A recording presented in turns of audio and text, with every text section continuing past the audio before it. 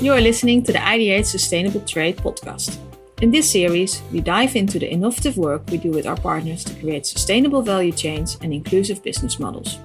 My name is Elske Stevenson, and today I have with me Cindy Verhoeven from SuperUnie, a buying cooperative, and Jordi van Honk, IDH Global Director Agri-Commodities. We will talk about the first countrywide commitment from retailers closing the living wage gap in the banana supply chain.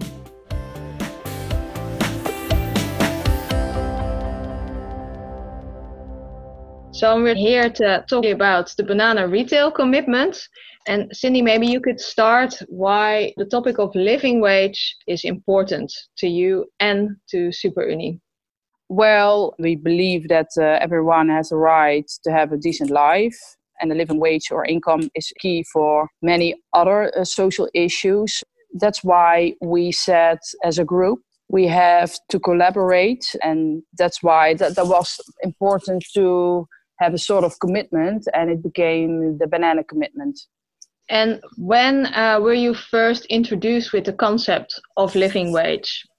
I think, some years ago, like 3, 4, maybe 5 years. But it's a very complex and also a sensitive topic. So a few years ago, I have looked at it and I've read about it and talked with other people, but I really didn't know where to start and how and what it's all about. But over time, it became more and more important, and the topic is addressed also by the government of the Netherlands, but also, again, NGOs, and also we as retailers became aware that it's a very important issue to tackle. And if you would have to answer that, Jordi? So IDH's work on living wage started around 2013, 2014, where we basically participated and co-funded research in the tea supply chain to assess what wages were in 3 countries, in Assam, Indonesia, and Malawi. And at that time, the conversation was, let's see how the actual wages relate to international poverty benchmarks. And we did that research with some of the tea buyers. And that led to the conclusion that wages in Assam, in India, and in Malawi were basically far below the international poverty benchmarks, far below even the $2 poverty benchmark line. Around that time, Richard and Martha Enker also started their work to do benchmarks on living wage in, for example, also Malawi. So it came together, and we had soon thereafter, we had a target on living wage, and we knew what workers were earning at that time. And we agreed to set up a program which became the Malawi Tea 2020 program, to agree with 35 organizations, so all the relevant tea supply chain partners, to work towards living wage in Malawi. So we started the program in 2015, and the target was set for 2020 to achieve a living wage there. And the unique part about it was that we found a partnership with producers in Malawi to agree that the conversation has to be about the growth of the sector, because they faced a lot of challenges in terms of economics and their position in the supply chain. Last August, I went to a supplier of us in Ecuador, a banana supplier.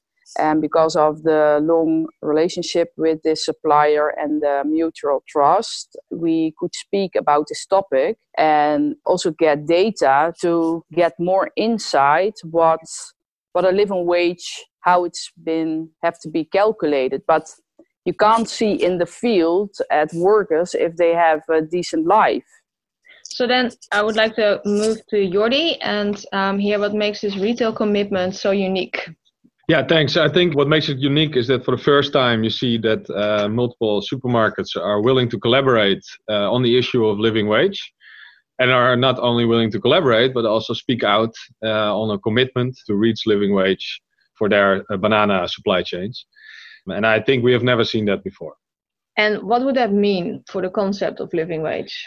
I think it means that often we have seen that there was a debate that people were willing to work on living wage, but then they always said, well, but retail is not collaborating. Retail is not behind this journey. And I think we can now see that retail is behind this journey. And I hope that we can see similar commitments of also other European countries' retail sectors. and maybe beyond, not just on bananas, to show that actually retail can also play its part in this complex discussion. And Cindy, maybe you can respond to what Jordi says, right? We have never seen that retailers before make such a commitment. What made this now the right moment to do this? Yeah, we have as retailer signed, how do you call it, a commitment on due diligence. The Dutch government says every important sector has to do his due diligence on important product supply chains. And we want to take that responsibility because living wage is a very important topic, a key topic to address. And then when you have that in place, other social issue can be improved as well. So we as retailer said, well, maybe then it's a good idea to address living wage as the main topic together with a very important supply chain of product for retailers, and that are the bananas. And how did SuperUnie and the other retailers and IDH start the collaboration? Is something to say about that?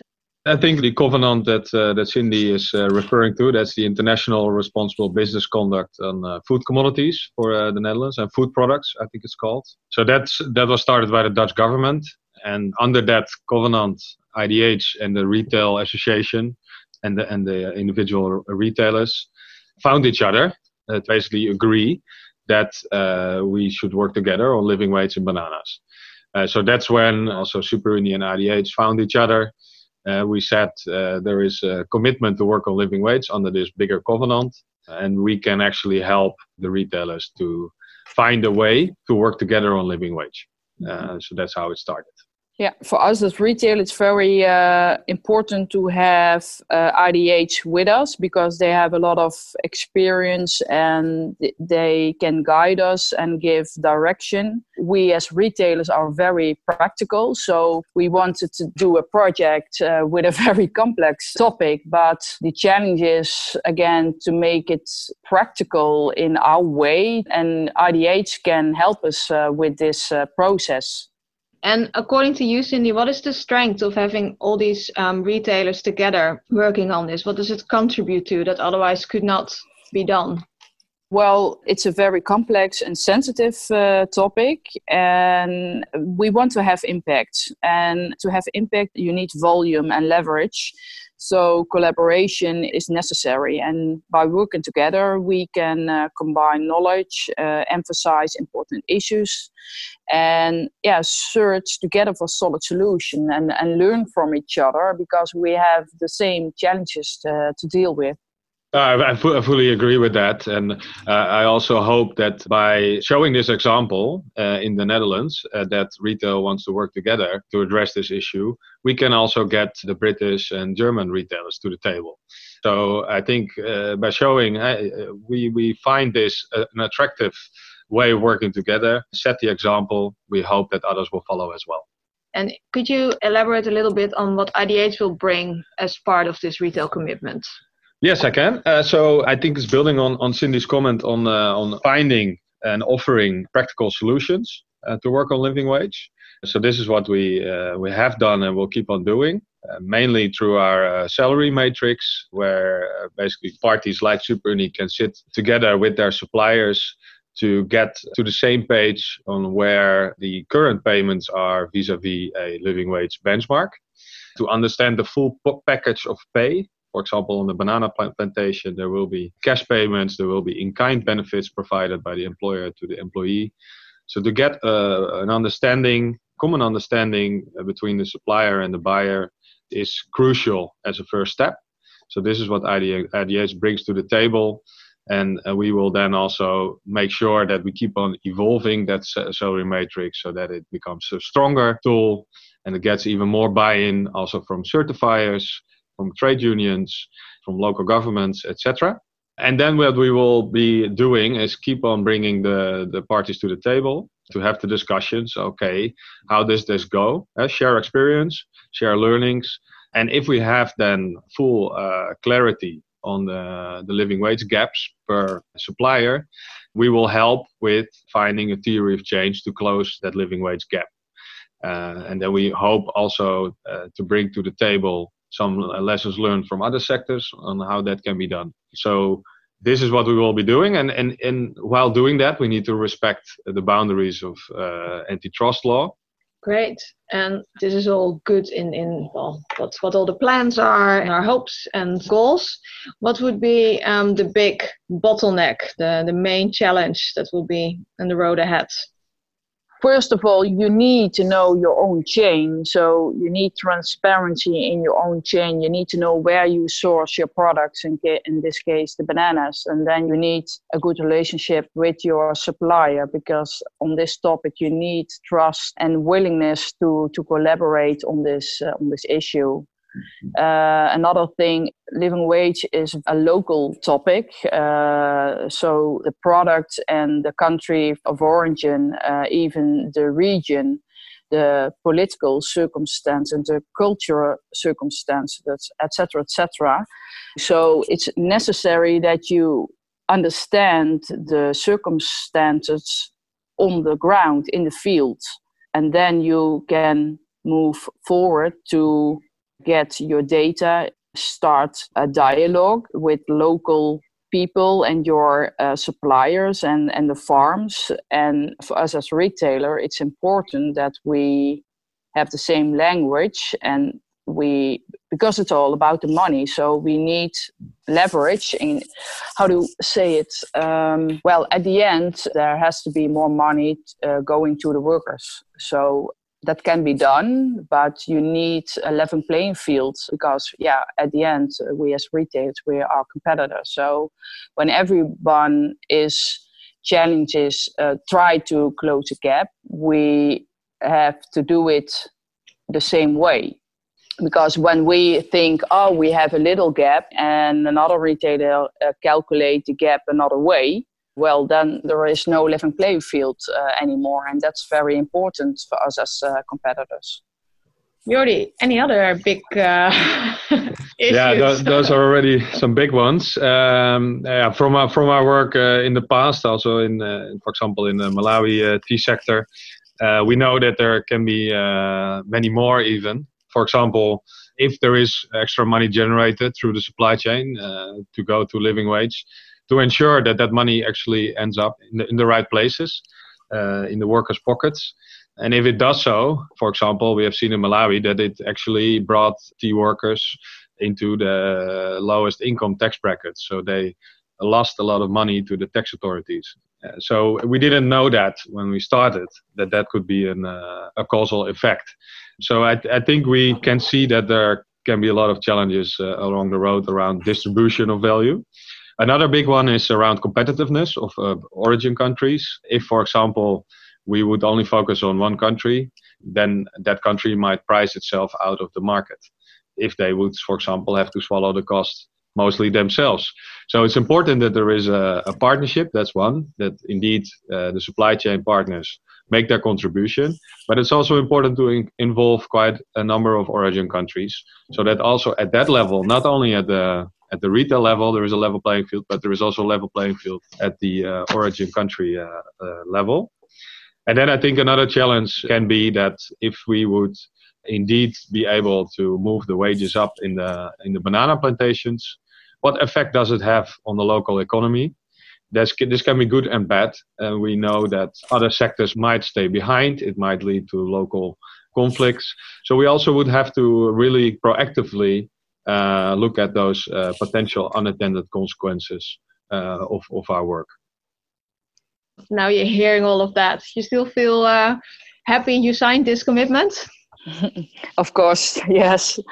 We know it's complex, but to do nothing is not an option anymore. And that's why, again, it's very important that IDH is with us, with their experience to guide us and tell us about the challenges we have in front of us.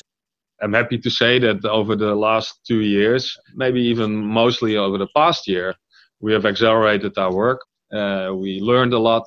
And meanwhile, we saw that there was also a debate on living wage coming up in other sectors, such as bananas, but also flowers and some other areas. We have started our work on tools that you can actually apply throughout the sectors. And the most important one is the salary matrix, which can help buyers such as Superunie to basically establish where you are vis-a-vis a living wage benchmark. We actually have seen that since we started that, we get a lot more traction with companies, because companies now have a pragmatic tool to work on living wage. And we hope that we can build on that work and start to see improvements throughout the supply chains towards living wage. So I think a fascinating journey, and hopefully one that we can keep on continuing to build. And also in our ideas for our strategy towards 2030, living wages will be a core component. So Cindy, you already mentioned the salary matrix, and if I understand correctly, you're already using this one, right? With your yes.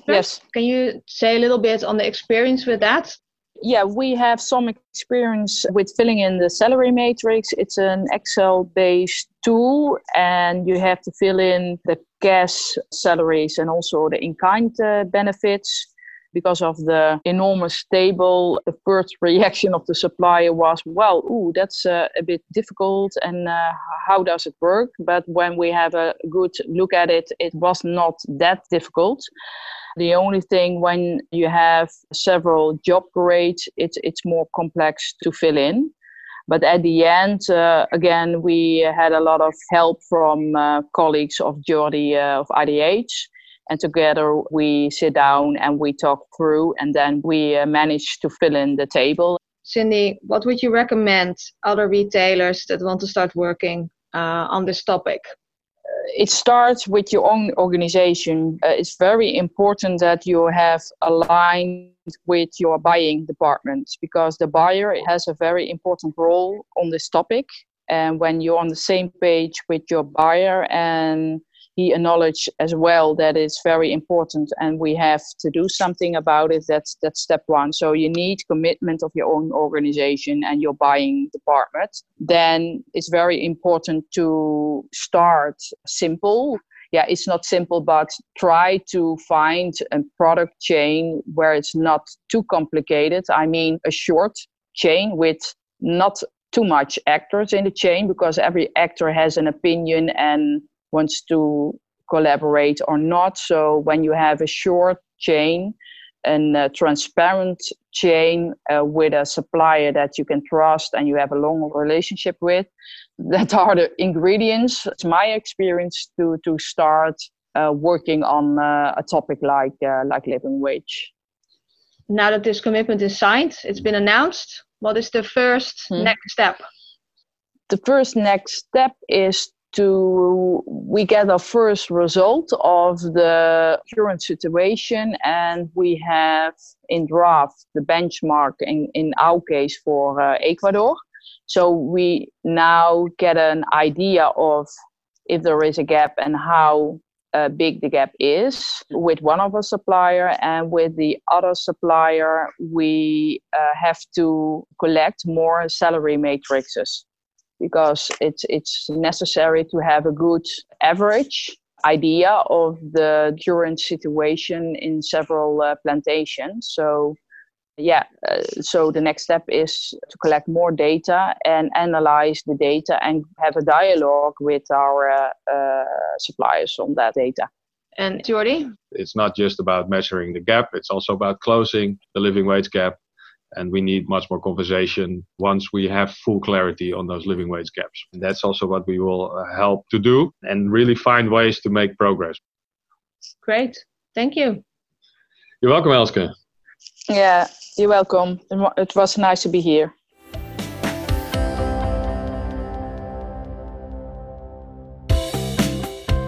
To listen to our other podcast, follow our channel, IDH Podcast, via iTunes, Spotify or SoundCloud. Or you can sign up to our IDH newsletter via www.idhtrade.org to always receive our latest news.